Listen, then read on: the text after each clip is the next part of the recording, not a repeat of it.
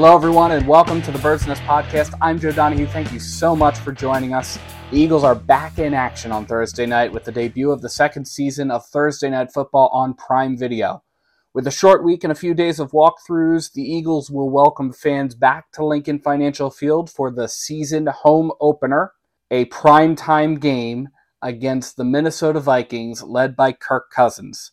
The Vikings are coming off of a loss to the Tampa Bay Buccaneers and Baker Mayfield in a game that they were widely expected in the weeks leading up to this game, during the offseason, and even in the days leading up to this past Sunday's game slate. They were expected to win handily. The Eagles played a little bit rusty on Sunday. Hopefully all of that rust has been shaken off of the team, and they'll be ready to bring home the first home victory of the season. Eagles fans will be able to catch the game on Prime Video by subscribing to Amazon Prime. Coverage begins at 7 p.m. Eastern with pregame coverage. Kickoff is at 8:15. Fans local to Philadelphia can also catch the game on Fox 29, according to an Eagles spokesperson. In today's episode, we're going to preview the game as well as talk about some of the keys to victory, especially after last Sunday's performance. And the first key to the game for me is going to be getting pressure on Kirk Cousins. With Sean Desai's desire for the defense to be palpable, the Eagles are going to need to get pressure on the quarterback. Kirk Cousins went 33 for 44 on Sunday with 2 touchdowns and an interception, and he was sacked twice. And it was those sacks that really made the difference in his performance. Similarly, with the Eagles were able to net 2 sacks against the Patriots, including one by Jalen Carter, who got his career off to a pretty loud start. He had a quarterback hit, tackle for a loss. He's going to be a force to be reckoned with this season. The Eagles will need to continue that sack performance, that constantly getting pressure on Kirk Cousins over the course of the game in order for the game to be successful. Those 2 sacks came at a really critical point towards the very, very end of the game for the Eagles, when the Eagles were trying to fend off drives by the Patriots to keep them from scoring touchdowns. Otherwise, the Eagles might have walked away from week 1 with a loss, and that's not something that you want to do if you're trying to get the season started on the right foot. The Eagles will probably have a better game defensively. We're anticipating that the Eagles are going to have a better game defensively, and it's just kind of a week 1 jitters that cause the Eagles defense to not get as much pressure on Mac Jones as we were expecting. Also combined with that is a Hall of Fame head coach who is really able to game plan well for opposing teams. But the Eagles are going to need to disrupt Kirk Cousins' rhythm in order to assert their dominance this week. And that brings me to the next key to the game, which is going to keep the pass game in check. The Vikings do have a number of weapons on offense, but none nearly as effective as wide receiver Justin Jefferson. He caught 9 out of 12 passes for 150 yards, and he would have been a strong contender for Player of the Week this week if it wasn't for Brandon Ayuk of the San Francisco 49ers, who had a stellar game in week 1. Jefferson was not targeted much at all during the second half. 10 of his 12 targets came during the first half. 7 of his 10 catches came during the first half. He only had 12 receiving yards in the second half. And when he's not a factor, it really shows. And the game was really lost towards the end of the game for the Vikings, when the Vikings were not able to hold on and were not able to overcome the Buccaneers. The Eagles can capitalize on isolating out Jefferson and forcing Cousins to find alternative targets.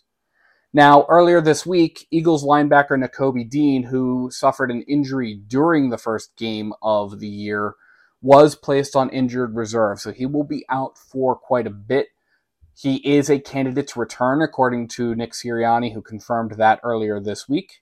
I had a chance to catch up with Prime Video Thursday Night Football studio analysts, and Richard Sherman, who is one of them, indicated that it was odd to not have depth at the off-ball linebacker position, which is a position that is impacted by Dean's injury. The Eagles do seem to be comfortable with it. They did sign Nicholas Morrow to the active roster, and they signed linebacker Rashad Evans to the practice squad earlier this week.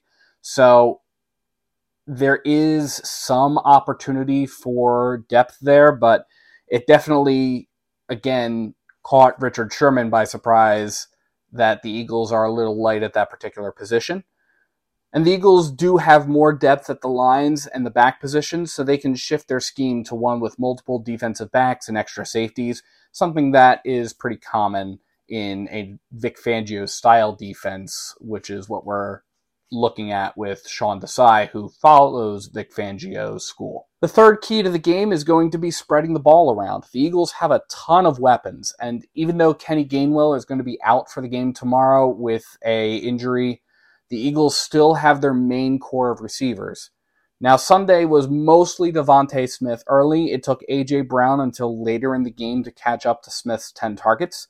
The Eagles will need to focus on getting the football to the standout receivers through the passing game more so that there's not one particular target that the Vikings can go in and try to, again, isolate out. Noticeably absent from Sunday's game was Dallas Goedert, who had 1 target and no receptions. I had a chance to ask Tony Gonzalez from Thursday Night Football's studio programming, and he indicated that it would be crazy if Goedert is not targeted more. He said that in a different offense with different receivers, he'd probably be a guy that has 80 to 90 catches. He also indicated the blame for this is partly on Hurts and partly on offensive coordinator Brian Johnson.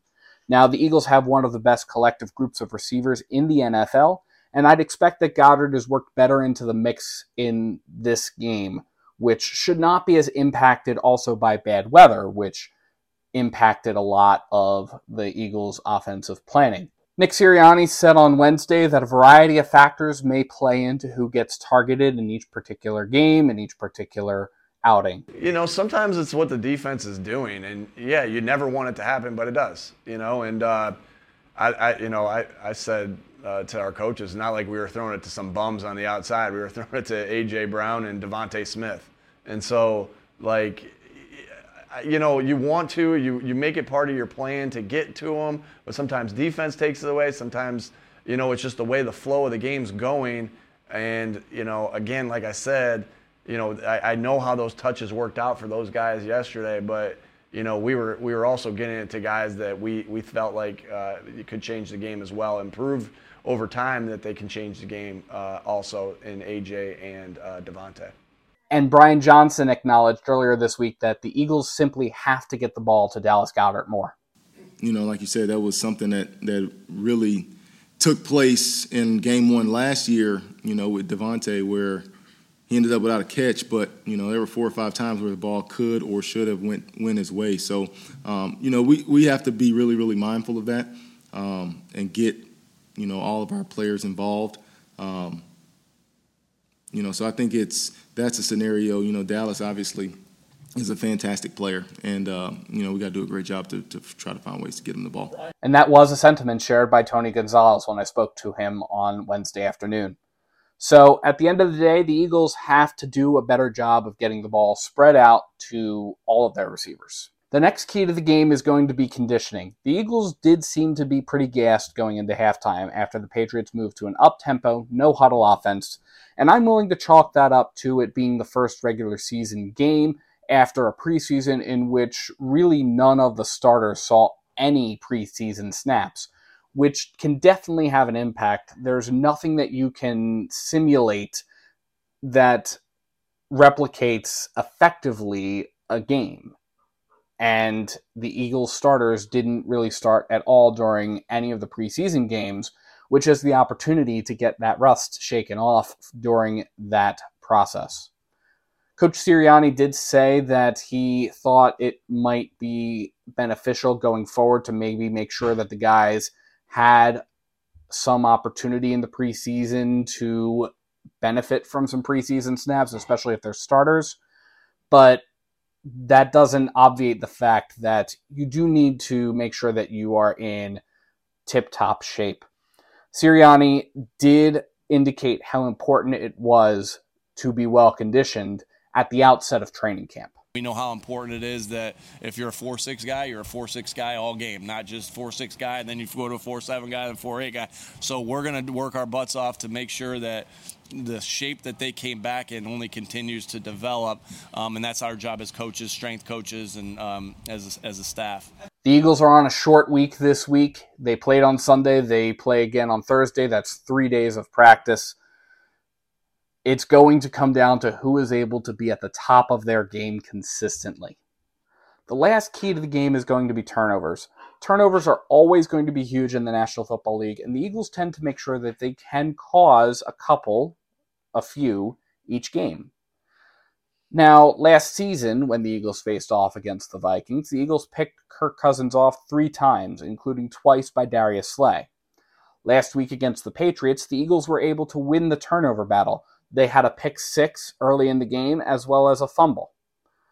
The weather will be less conducive to a slippery ball this week when the Eagles face off against the Vikings, so the Eagles may be able to reproduce a strong interception game when the Eagles face off against them. But taking the ball away from the Vikings and not giving it up to them will absolutely factor into this whole operation. There is no statistic anywhere in the National Football League that correlates more closely to a team winning or losing a game more than the turnover battle. So these are my keys to the game, but let me know what you think in the comments below. What are you going to be looking for when it comes to how the Eagles will do in Thursday's game? And thank you so much to everyone for tuning into the Bird's Nest Podcast. You can support the Bird's Nest Podcast by liking and subscribing to Bird's Nest Media on YouTube, as well as sharing to your social media pages. You can also find us on SoundCloud, iTunes, Google Play Music, Amazon Podcasts, and Spotify. And you can visit birdsnestmedia.com to find the latest Eagles news. If you feel so inclined to support us financially, you can find the link to our Patreon at birdsnestmedia.com, as well as in the description below. Thank you so much for tuning in, and let's go Eagles!